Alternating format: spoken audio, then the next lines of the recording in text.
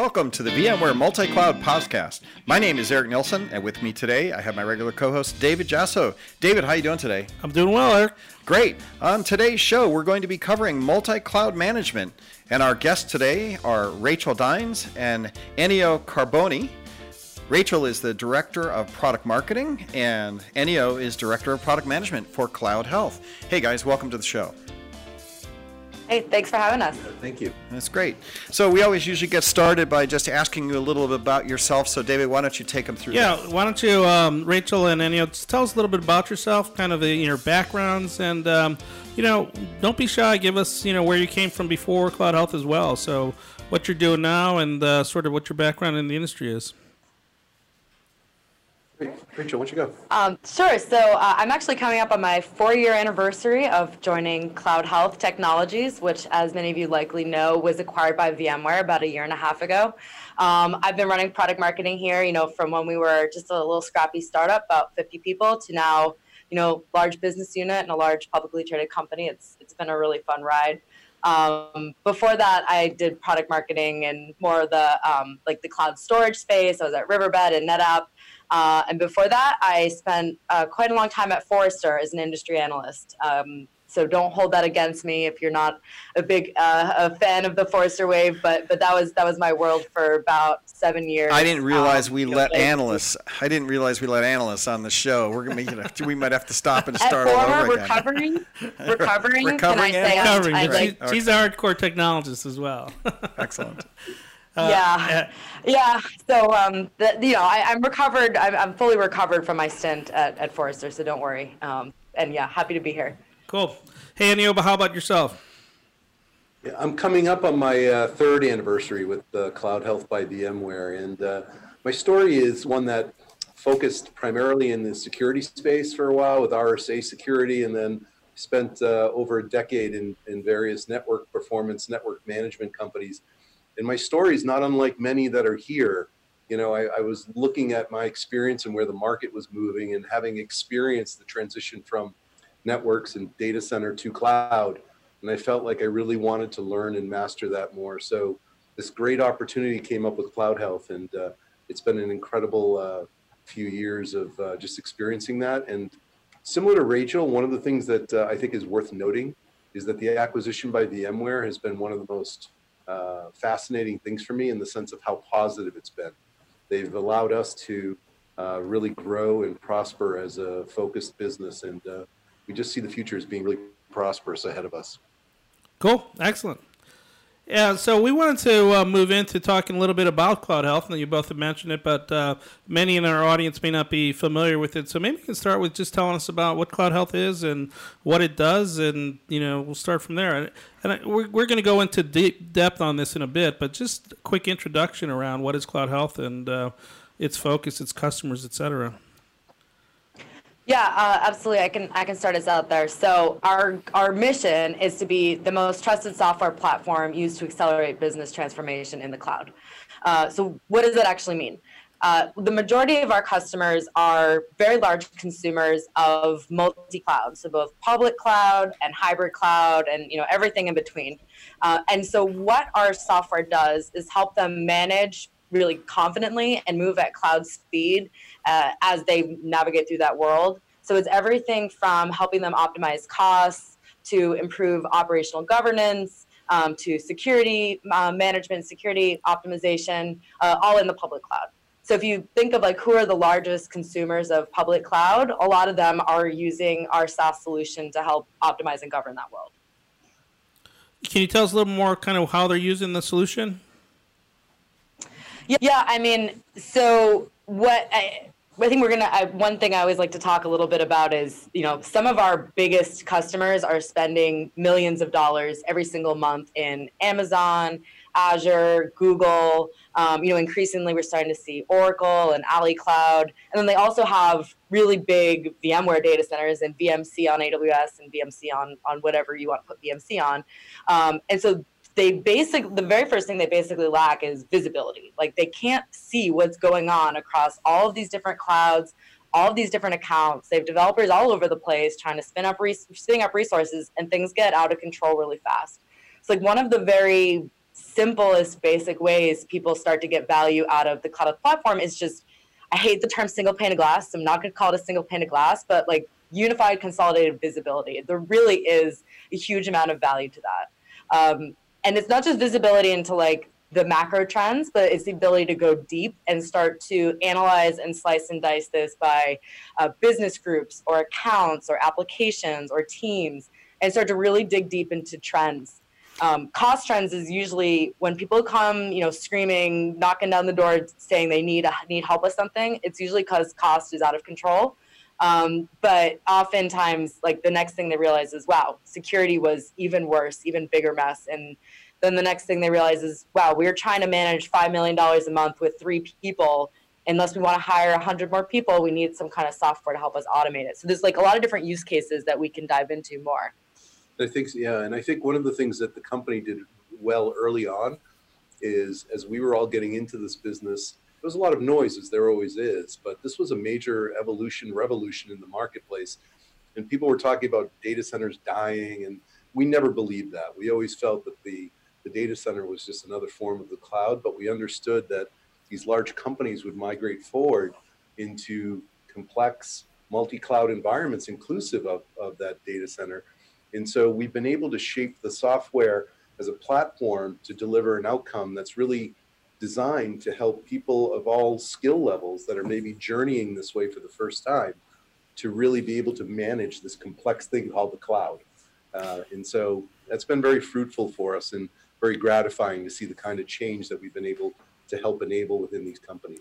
You know what I've kind of realized as you're talking is that I've been in old Unix system administration, HP products that did data center management. This is like an old skill set. But what I think has changed is the matrix model for people consuming compute resources now, where when you operate a data center, there was a hierarchy of a chain of command for approval for things that you would spin up and put in that data center.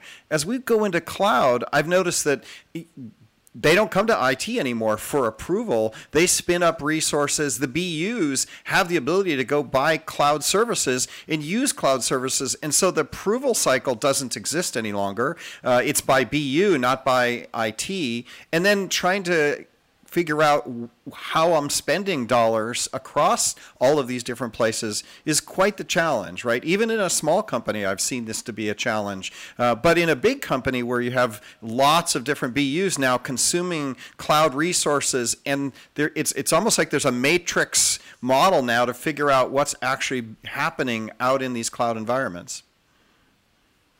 Yeah, we agree, and Rachel does some great work for us on profiling that. I think a lot of that background comes in, but yeah, you're speaking the truth. I mean, if you think about this market, you could think back to mainframes as a sharing model. The difference here is the complete, as you said, decentralization that many companies are looking to as part of this evolution. So when people talk about the cloud, clearly there's technology involved, but it's also a business initiative that allows for decentralization and usage at BU levels, at product line levels. And so a lot of the clarity that we're able to bring is around the who, what, and why. And that enables, as that gets aggregated and brought up, that enables people to do things like budgeting and forecasting and all of those things we hate to do from a financial perspective be done well. But yeah, everything you said is true. And again, Rachel's done some great profiling for us in terms of that marketplace of existing customers versus greenfields. So it's almost a tool to do decentralized management of IT resources, but not under IT. Yeah.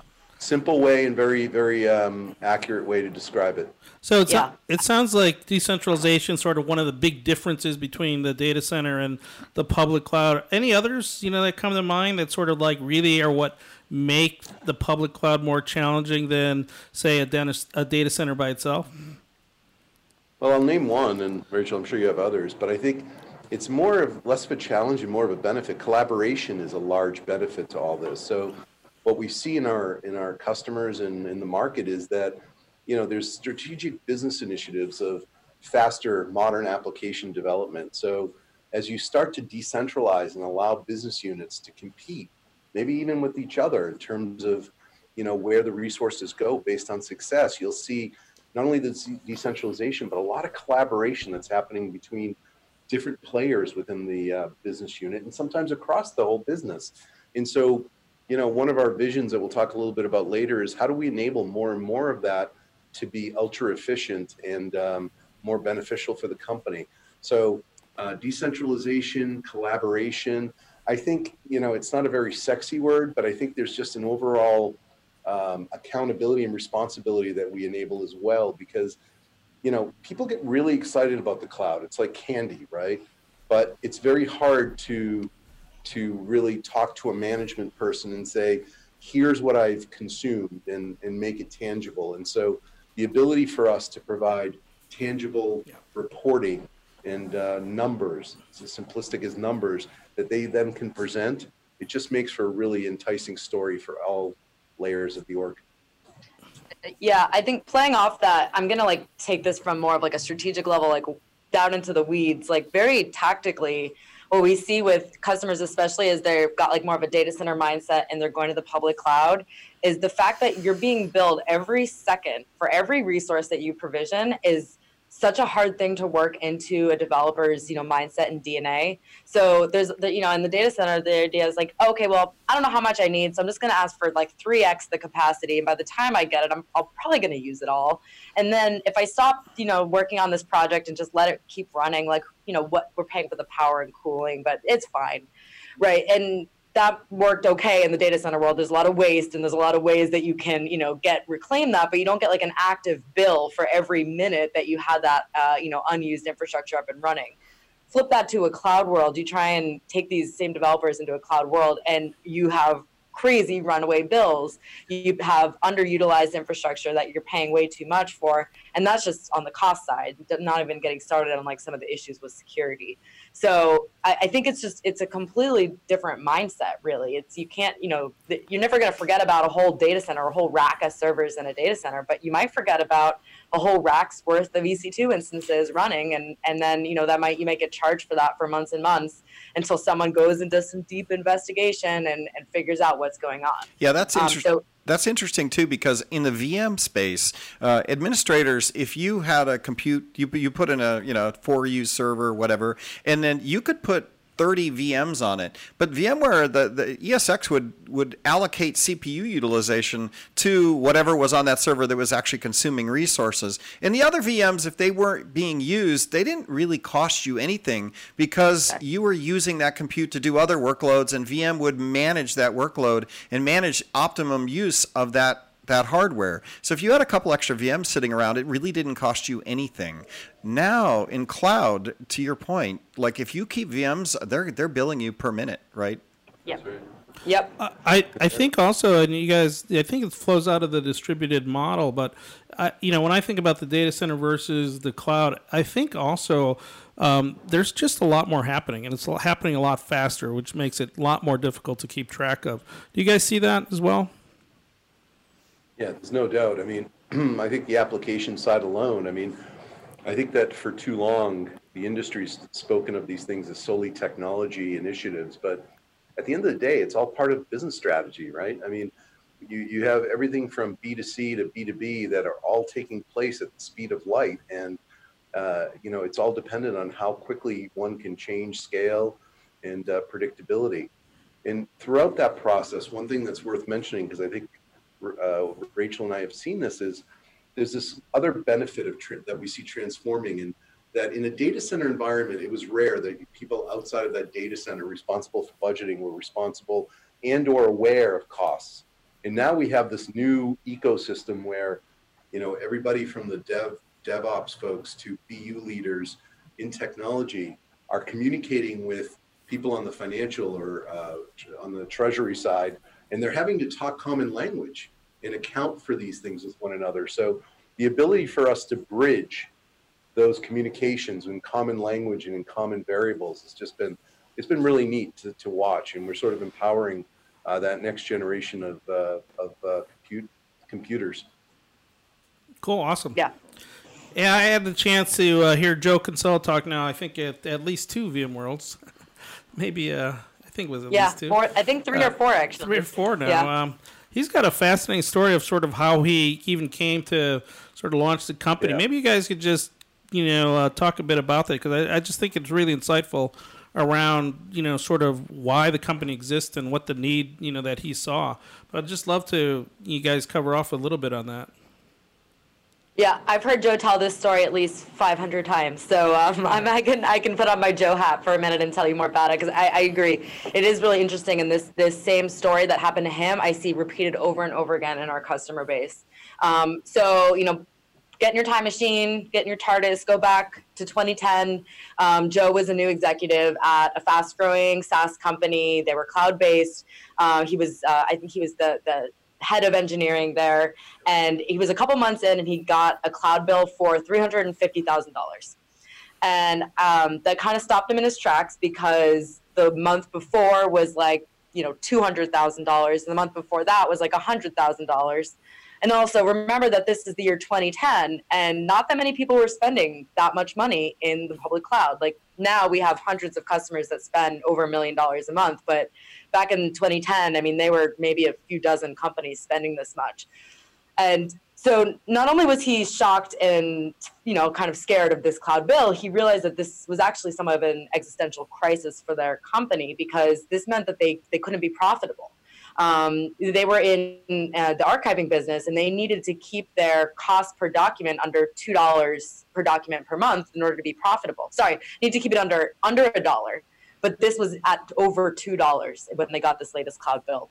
So not only do they have a huge problem that they need to figure out how to solve, but this was like actually a crisis for their business. So Joe went through, ages and kind of figured out, how to optimize, first get consolidated visibility, like I was talking a minute ago, then start optimizing for cost, then start getting security under control. He went through this I don't remember exactly how long the process was, but they came out the other side, and they were able to get their costs down to 32 cents per document per month, even though they had grown by 4x and were operating across 4 public clouds. And they did this across optimization and security and cost, and kind of he realized coming out the other side that, like, wow, if I was having this problem now, think about how many other companies are going to be having this problem in the future. So shortly after that, he left and founded Cloud Health a few years later. On the premise that there were going to be companies that were really rapidly scaling in the public cloud that were going to need help across cost, usage, security, and performance, and that he wanted to be the vendor there to help. And that's kind of the genesis of how Cloud Health came to be. Cool. I think one of the most interesting parts of that story is when he says his CEO walked into his office one day and says, "I've hired you for engineering, but you spend all your time in Excel sheets." Yes. And that was sort of probably the genesis and part of him saying, look, if this could be automated, this would probably be very powerful for a lot of different audiences out there. Yeah, get back to his engineering job and out of basically being a part-time cloud financial person. Right. Pretty cool. And you guys, it sounds like he went through an evolution in his thinking in terms of like, what he needed to do first, and then thinking, okay, now that I've solved that problem, which was visibility, how do I go beyond that? I think I've heard him say that he realized after that visibility that his next biggest problem was around the fact that, that everybody was walking around with their finger on the button, sort of the analogy to the nuclear button, that almost anybody could bring the company down. And so he started to think much more around security and configuration management, those kinds of things. So it sounds like you went through a process, and something that, most of us would think about as some sort of maturity, growth and maturity, and maturing his approach to cloud. And I think that's a big focus for you guys as well, right? I think this whole notion of taking customers through a maturity model becomes a strong, idea behind how you approach helping customers. Yeah, for certain. I think that, I give a little background usually when I talk about this, because I think it's important to preface that a lot of our customers that come to us, it doesn't matter how large, a lot of them are new at this, and this is a journey that they're on. And in many ways, without sounding too, cliche-like, I mean, we're providing a lot of that visibility and almost like that light on this journey that sometimes can be a little dark and the path so hard to see. So think about some of these companies that are dealing with, a lot of administrators that maybe on for the previous week, and I'm exaggerating the timeline just for the purpose of illustration, but, they leave on a Friday managing all of these data centers and overall networks. And then they come back on Monday and they have this great cloud steward hat on their desk. And they're told, look, you're part of the linchpin for this new strategic business initiative of just us being faster, more innovative, more reliable. And, applications are a centerpiece of that. And we're going to the cloud for efficiency reasons as we move our financial model from one of just capital expenditures to more of a, OpEx model. So all of that manifests itself in the form of prospects that we talk to on a global basis. For a long time, I wondered if this was more of the an American, like supersize me phenomena that we deal with, where everybody was just overspending and because they were excited about provisioning themselves into this new world. But it's really a global phenomenon. So as we go through the model, and Rachel, jump in here as I go through this, but it goes back to what Rachel said earlier. Most of these folks start this journey and they start off this experimentation with great ambition of how they'll be a pivot, there'll be a pivot and there'll be a transformational person and team in getting this company to its new age. But immediately following that in the first month is that bill as it arrives. And, the hardest thing to ever explain is sort of why, who, and, how did this happen? And so at a very fundamental level, what we're doing in those early days as part of that maturity is helping to educate all of these folks that are now decentralized, but reporting up to centralized, reporting structures in some capacity, and giving them the visibility, the intelligence, the data that allows them to look at their business and say, look, we're starting on this journey. Here's who's using what, why they were using it, for how long did they use it, and how do we plan better for the future? And so a lot of that cost and visibility at a low level of, how many EC2 instances within that AWS environment, or that Azure environment, or that GCP environment. Those are fundamental building blocks that they just don't have visibility into. There are some tools they can get from their native clouds, but they're just not comprehensive. They're not intuitive enough. They're not business oriented enough to provide the kind of guidance that these folks look to be able to start to assimilate some intelligence around the operational model. And so as we get through that cost and visibility, you see enlightenment, right? And, folks have a better understanding. These professionals now understand why they're spending $100,000 or, some over billions of dollars over years. And that kind of knowledge then is circled and sent back to different BUs, aggregated. And then there's a bigger discussion at the company level about how we're using our money to advance our business strategy. Rachel, what do you think? Is there anything else you'd add there in terms of that? Yeah, I mean, I think to distill it down, and because I think you described that really well, like I'm painting a visual, a word picture for you all, because you can't see the actual picture, but we do have a lovely diagram. There's 4 key phases that people tend to move through, and by the way, like we have 10,000, almost 10,000 customers at this point. We've worked with, obviously, very closely, Ennio and I, with many hundreds of them. And we found this to be pretty consistent as we look across organizations, that they go through 4 phases of maturity in their cloud management practice. They start, 1, with visibility. So get it all so I can see it. 2, optimization. Okay, how can I make things better, right? But more on an ad hoc basis. So looking for ways to optimize across cost, operations, security. That's, on a more ad hoc basis, like I said. Phase 3 is governance and automation. So let me define, like, what are the best practice rules and how can I automate them as much as possible so I can get people back to doing their day job, get Joe out of his spreadsheets and back to being the head of engineering. And then the last phase is business integration, which is kind of pulling all of that, together into and connecting it to business metrics and KPIs. And across those 4 phases, we, in your mind's eye picture, there's actually 3 parallel paths across financial management, operations, and security. So you can progress, independently and get extremely mature in financial management, but maybe be a little bit further behind on operations, and then get further ahead again in security and compliance. Each of these 4 phases is like a matrix to those 3, like Ennio mentioned.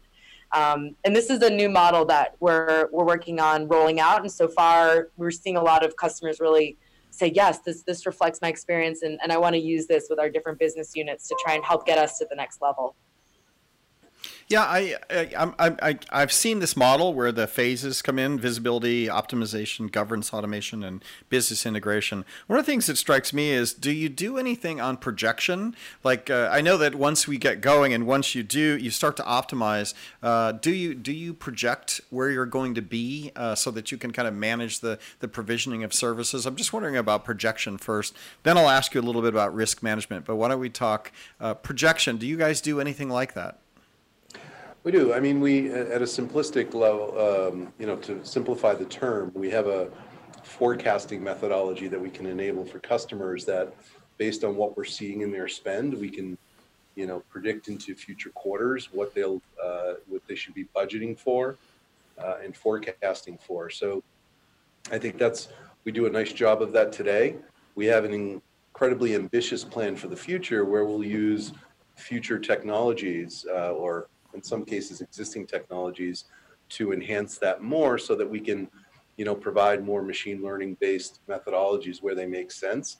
But today, yes, we do a really nice job of helping people, our customers, not only understand what they've spent this current month, but also what they're looking to spend. And in fact, the platform itself is very intuitive because you can also set up rules that allows you to, understand if you're going to be hitting or exceeding that budget from the start. Because again, there's a lot of excitement from these technologists as they go down this journey, and more importantly, a lot of excitement with their people. And if they're all, provisioning new resources from any of these clouds, it can be an incredibly big surprise when you receive those bills. And so the ability within the platform to build a model that you can then follow is a really big aid and enables them with a lot of knowledge and confidence to then go back and talk to peers.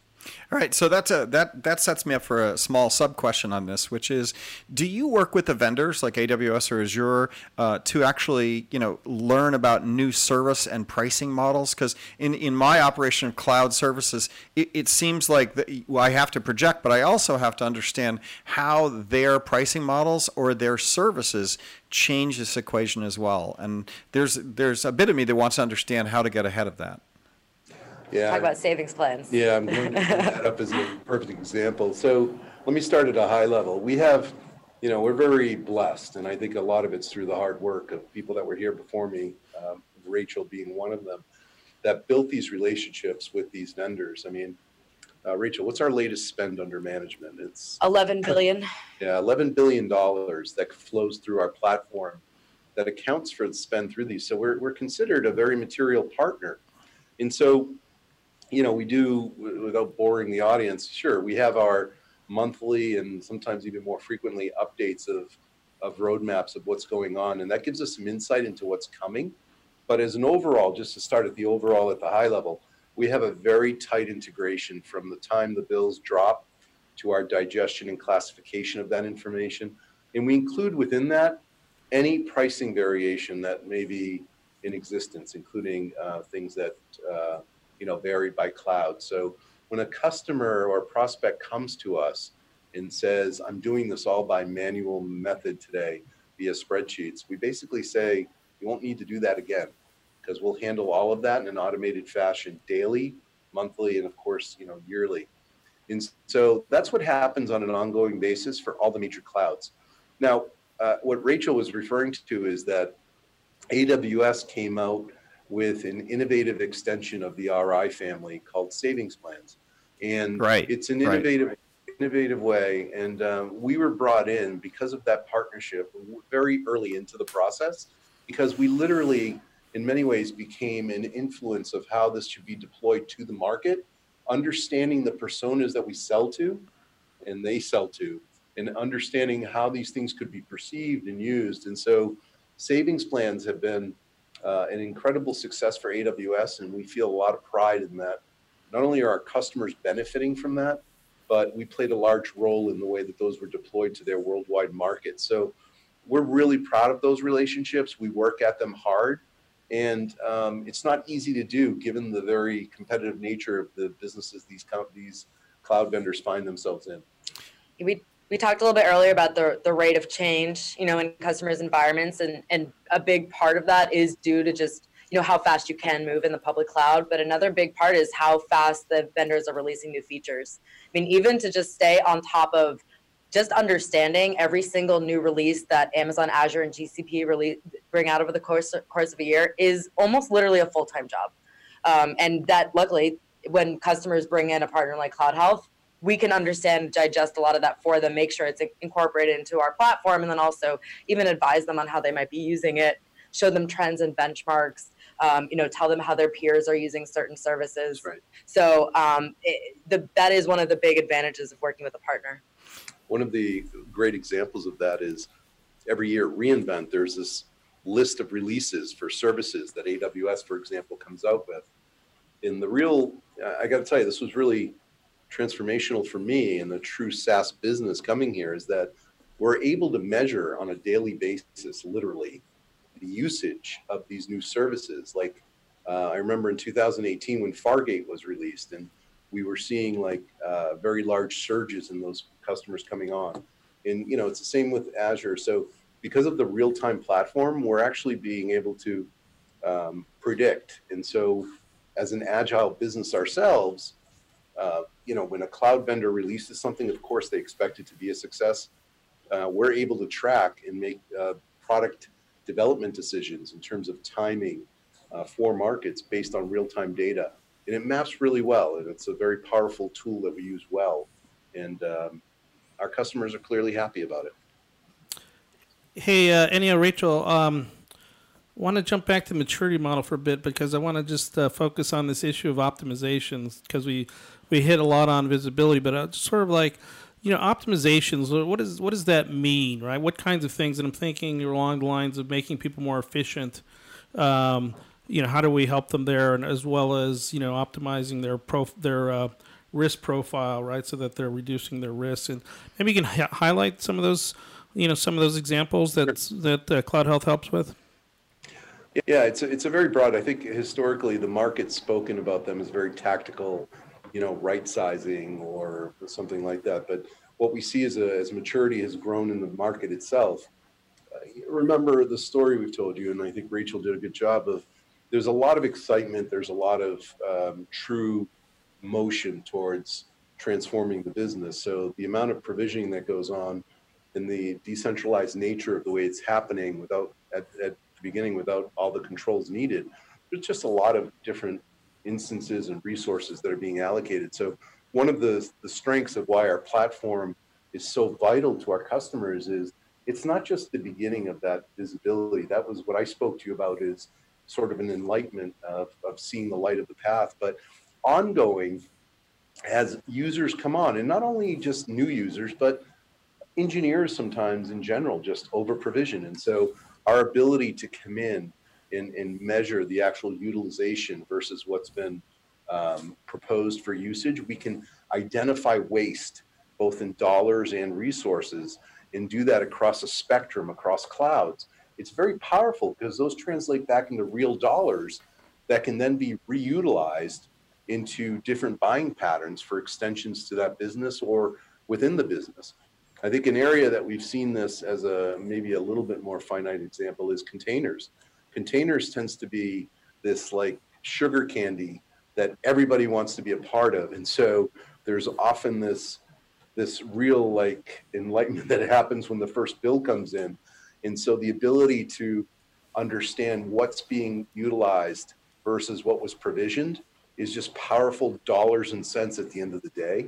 But we do so and allow variables in there, because it's not always dollars and cents, right? Sometimes it's about continuity and making sure that the business is able to prosper. So by taking business variables and translating those into different efficiency models, we can do that across all services, instances, across all these clouds, and provide an ongoing ROI for all of our customers.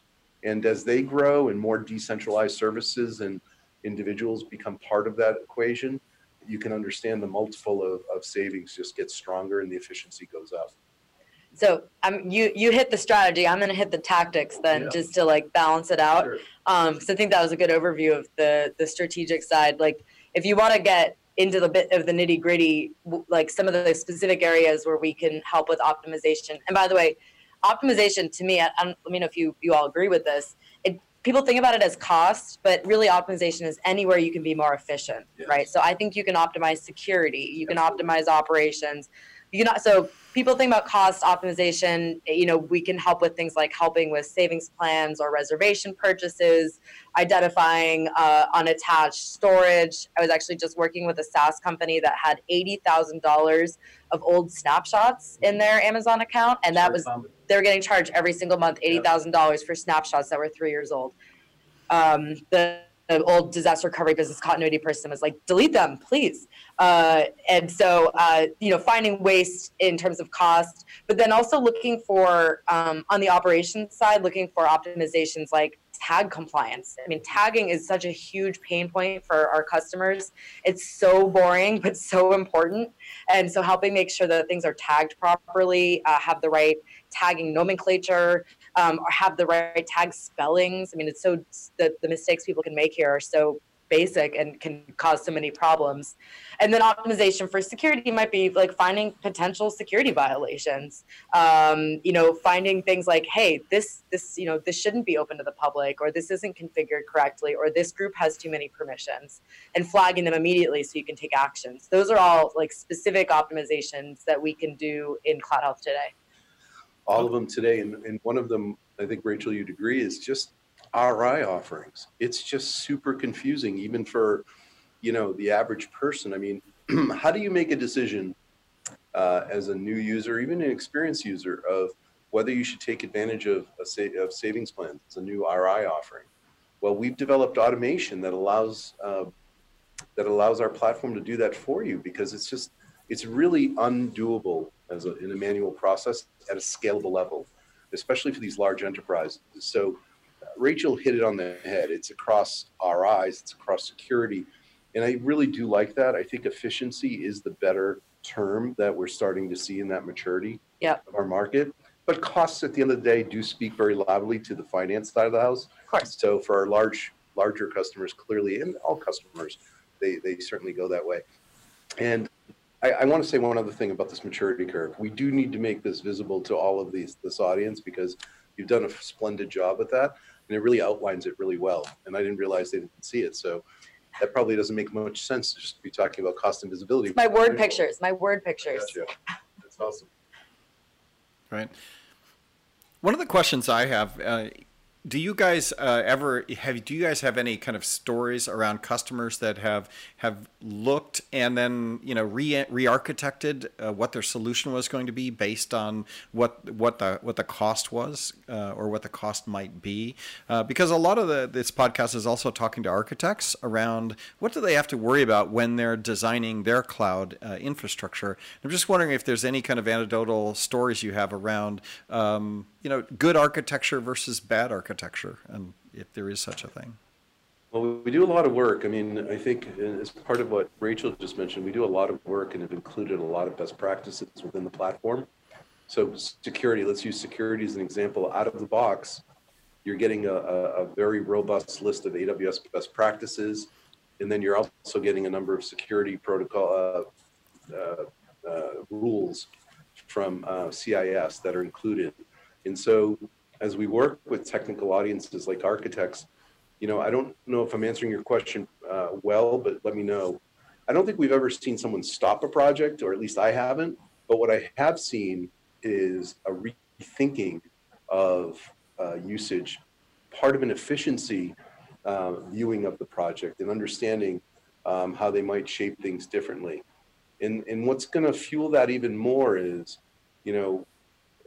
customers today are thinking more broadly than they've ever thought. I mean, they want to go where we've already thought of going, and that is, how do I become smarter about re-architecting or creating a new modern app, just to give it an umbrella name, in understanding what cloud to put it on and how that should be architected with what resource types and what protocols should be around that from a security, governance, automation perspective. And so that's where we're spending a lot of our time thinking in real time these days.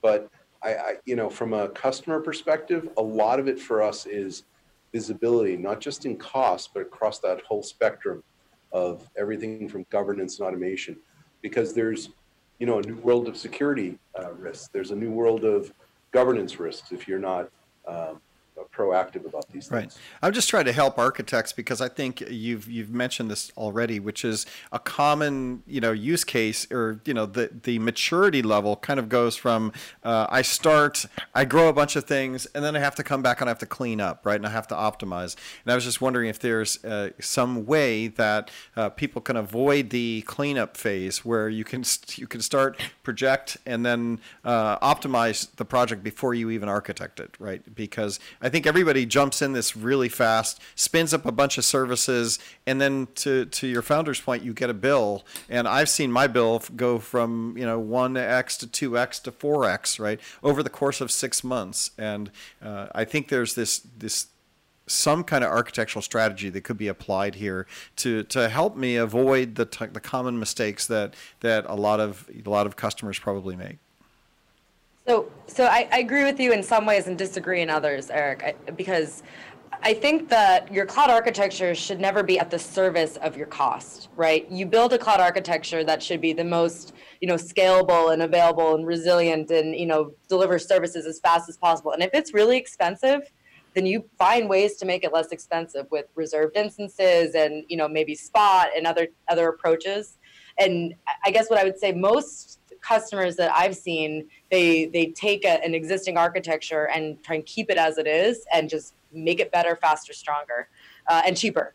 And I think the one thing, though, the area I do agree with you, though, is the one thing that architects can put in place in advance that where I've seen success here is governance policies.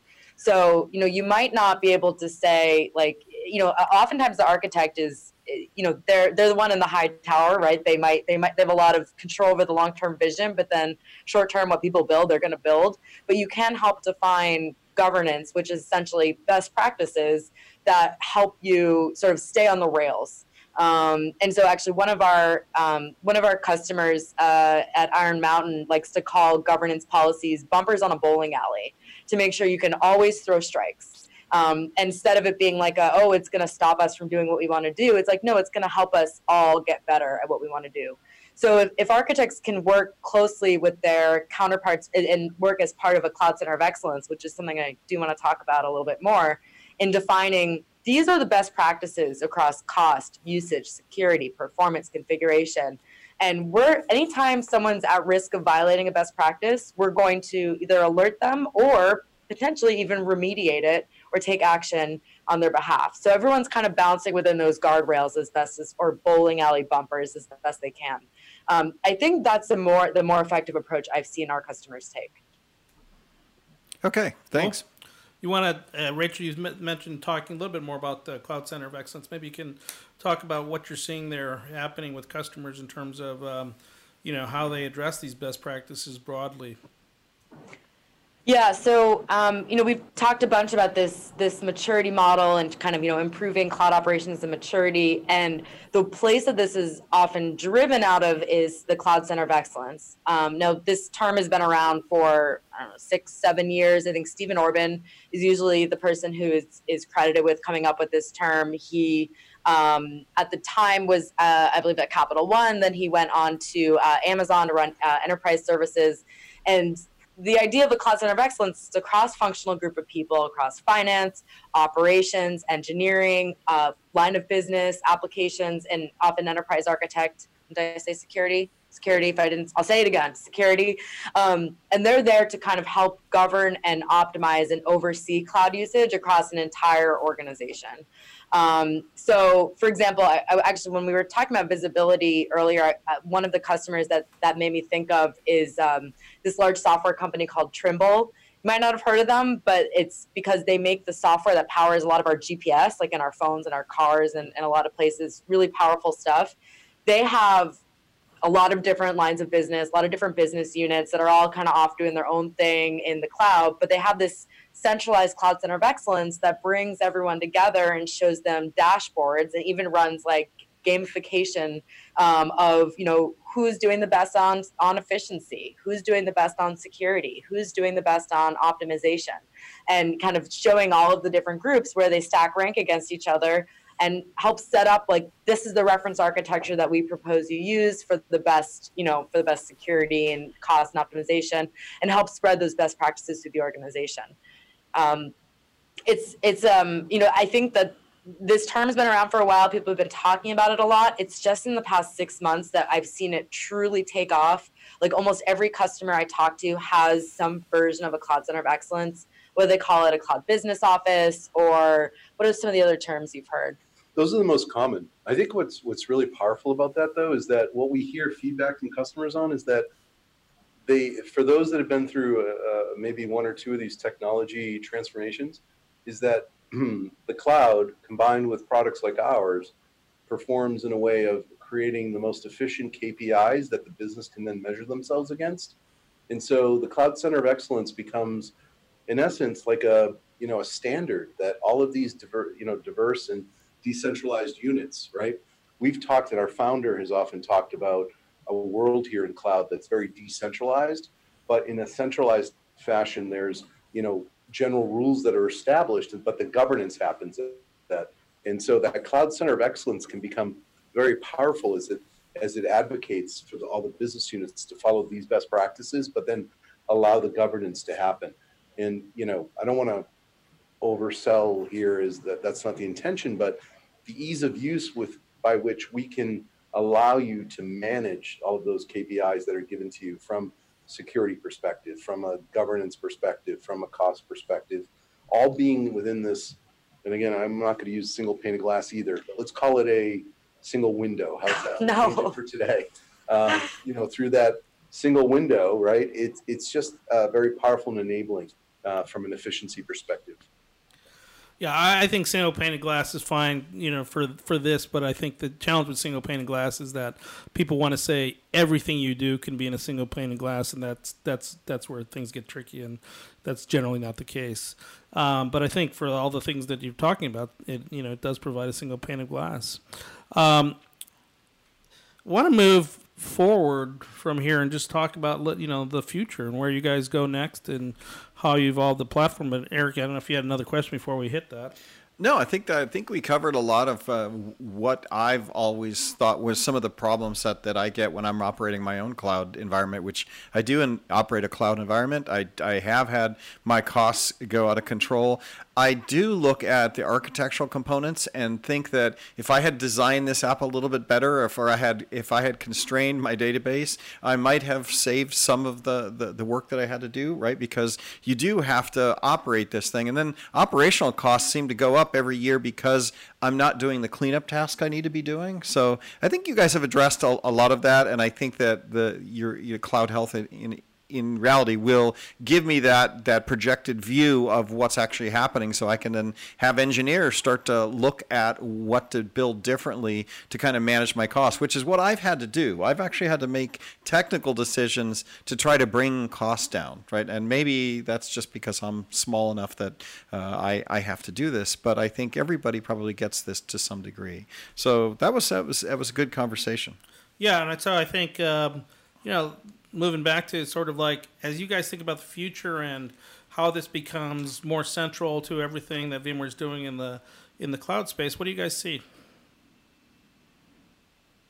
I can start off with a few concepts. And then please jump in. So, we've developed a mass, and we're starting, one of the things we do well, and I know every company talks about this, but very few practice it. We're really customer centric. I mean, the monthly advisory board meetings that Rachel holds, these are real-time feedback that then combined with an agile process allows us to not necessarily change strategy every month, but it allows us to, dial back and then excel some gauges of what we're going to do based on what's trending in these very important customers as part of the representation of the market. But a couple of concepts I'll throw out, and you'll be hearing more about these into the future. One is, we aspire to take this grand platform of ours and open it up to more communities. So very robust offerings around APIs that enable us to tie into third-party systems that may be, very useful. So you can think about that in different segments. You can think about that from everything from HR systems to authentication systems to financial systems. So the ability for us, as we aggregate all this data, to be able to share that either in a pre-way. What I mean by pre is, imagine the ability for us to tie into an authentication or HR system that says, Rachel's not even allowed to spin up this instance type based on different governance rules that we have. So in short, a very open, robust API platform that enables our technology, our product, our offering to interface very easily with the rest of the world and provide a real center where a lot of the aggregation and interpretation of all this data can live. I think, number two is we have, and this really comes from our founder, and we're trying to define this better, but this world is, as we've said, moving at light speed. And so when we talk about any to any, we expect that to be a reality. Now, we do some of that today where, if you're in a data center environment, we provide you with real costs and then make that comparative of what that would cost in a cloud environment, whether it be AWS, Azure, or GCP, to name the three primaries.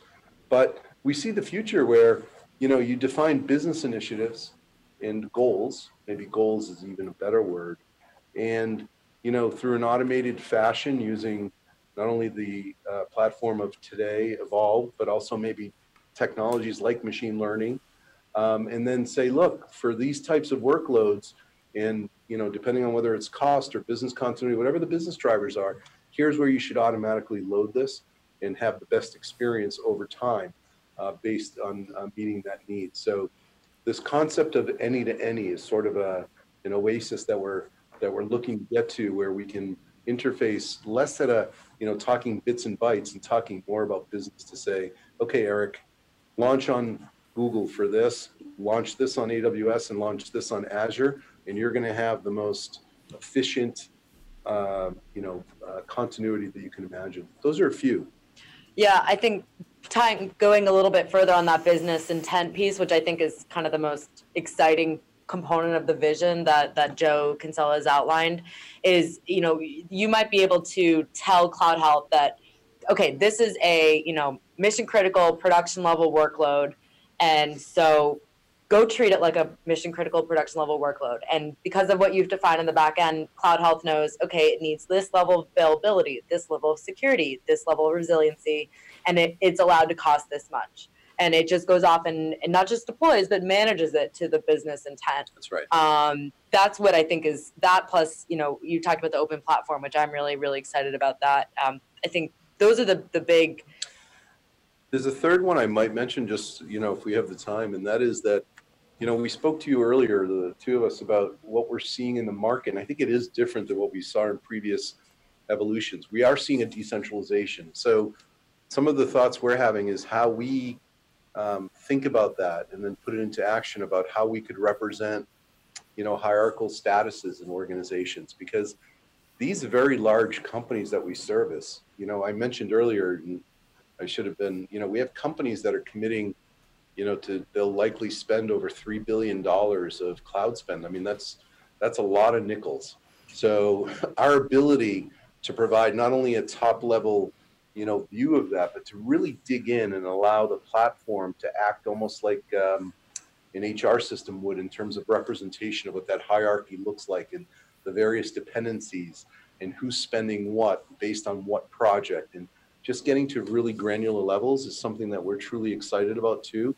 And we think it represents that enterprise market that we're seeing evolve on a global basis and really what the market needs. So that's another one that we're quite excited about, and we're beginning that experimentation with. So we'll see our platform evolve into some very robust offerings. One of the things that strikes me that's happening is, when it first started, it was just truly AWS, right, and everything was mostly AWS.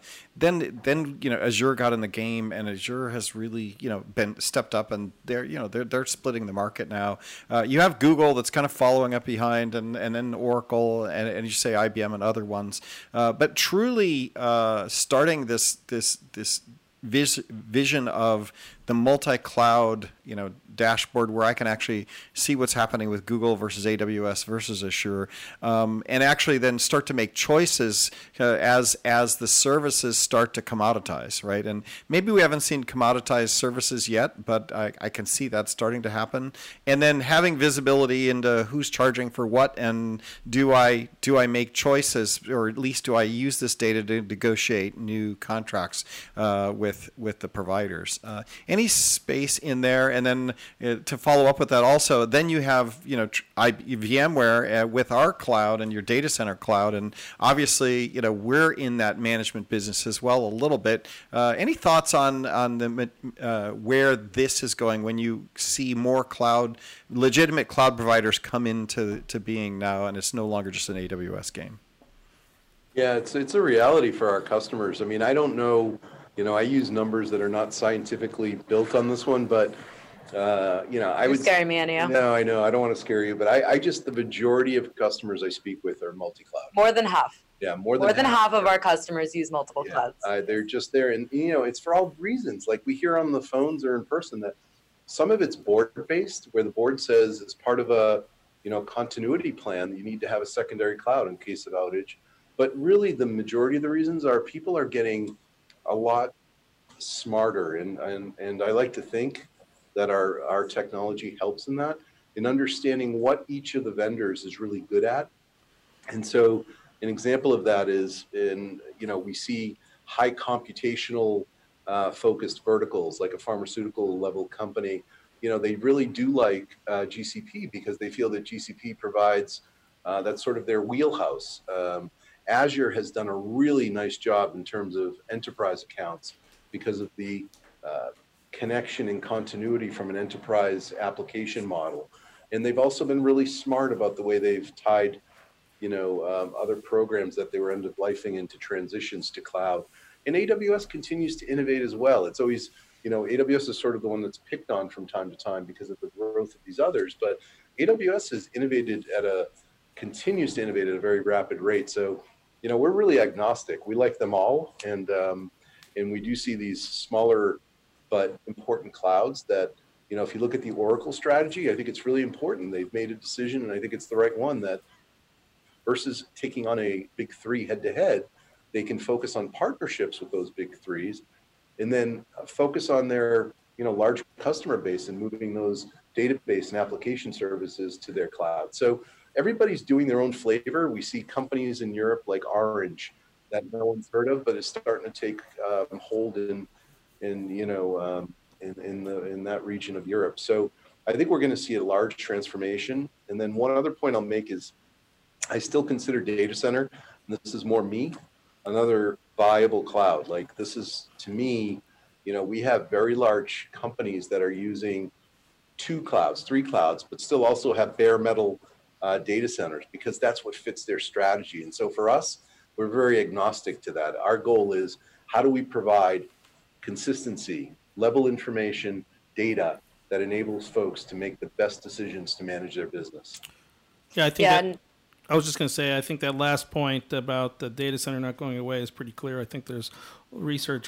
We just concluded a research study ourselves, and pretty clear that the vast majority of people continue to hold on to their data center and view it as part of their multi-cloud world. Yeah, and I was just going to add in terms of Eric's question about how Cloud Health fits in the VMware portfolio with other management solutions. The thing that we've seen from our customers over and over again is they actually have different teams managing their public and their hybrid clouds for the most part. Like we ask this, and every time we have a CAB meeting, we ask them if they have different teams, different tools. And for the most part, at least for the foreseeable future, they do. It's just because, like we talked at the beginning of this show, that there's just such a big difference in the way that you manage and treat a public cloud versus a private cloud.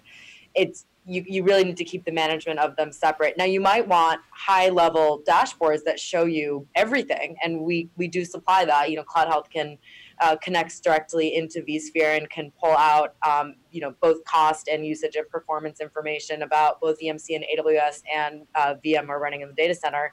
But then if you want to get into really, truly like optimizing, governing, managing day-to-day management, you need to go, vRealize for the private cloud and Cloud Health for the public cloud. And we'll continue to talk where it makes sense, but our customers have told us they're really looking for two different sets of tools. Yep. That makes sense. It flows back into the Cloud Center of Excellence, right? And that the cloud teams have a center of excellence that are managing their cloud resources, and the data centers have theirs. Right? So I can get that. All right. Well, we always finish up our podcast with where can people go learn more about Cloud Health. So maybe we can just talk a little bit about where do people learn? Do you guys have training classes? Do you get around to places and do events, or do you just send them to the website? What's the strategy on learning more about Cloud Health? All of the above. So a good place to start is cloudhealthtech.com. That's where you can go and learn all about the Cloud Health product and services and solutions. I would say you can also look for us at literally almost any public cloud show. So any AWS Summit, Azure Summit, Google Summit in your region. We have a group traveling all over the world, always at those events. Also, of course, VMworld is a great show for us. And we also have Cloud Health has our own user conference it's a conference really that we're opening up more to just anyone who's interested in public cloud management, called Cloud Live. And this year we're treating this as like a regional summit roadshow, and we're about to announce the save the date for our first stop in New York City this May. We'll be in London later in the summer, and then San Francisco a little bit after that. So stay tuned for those Cloud Live summits coming soon. It's a great opportunity to come and meet other public cloud users, network, learn about what they're doing. The heads of the cloud centers of excellence for some of the largest consumers of the public cloud in the world are at these events giving talks about their best practices. So it's a great place to learn more. That's fantastic. So cloudhealthtech.com. Watch out for and look for Cloud Health at all the common cloud conferences, because you guys are always out there. And then Cloud Live summits, right? Sounds good. Sounds good. Are you guys on Twitter, and can you listeners give you a follow? Absolutely. Yep. I'm at Rachel Dines. Feel free to follow. And I'm at Ennio Carboni. Please, appreciate the exchange of information. And we make it easy. Just first name, last name. First name, last name. All right, that's it. At Rachel Dines and at Ennio Carboni. So perfect. So Rachel Dines, Director of Product Marketing, and Ennio Carboni, Director of Product Marketing. No, Management and Marketing. Ennio's Management. He's management. I'm marketing. Yep, there you go. Both of you, great to have you on the show. I learned a little bit, and I think Cloud Health is in a great position to offer customers value. So everybody that is listening, check it out. All right. Hey, thank you guys for coming. Yeah, thanks for having us. Thank you.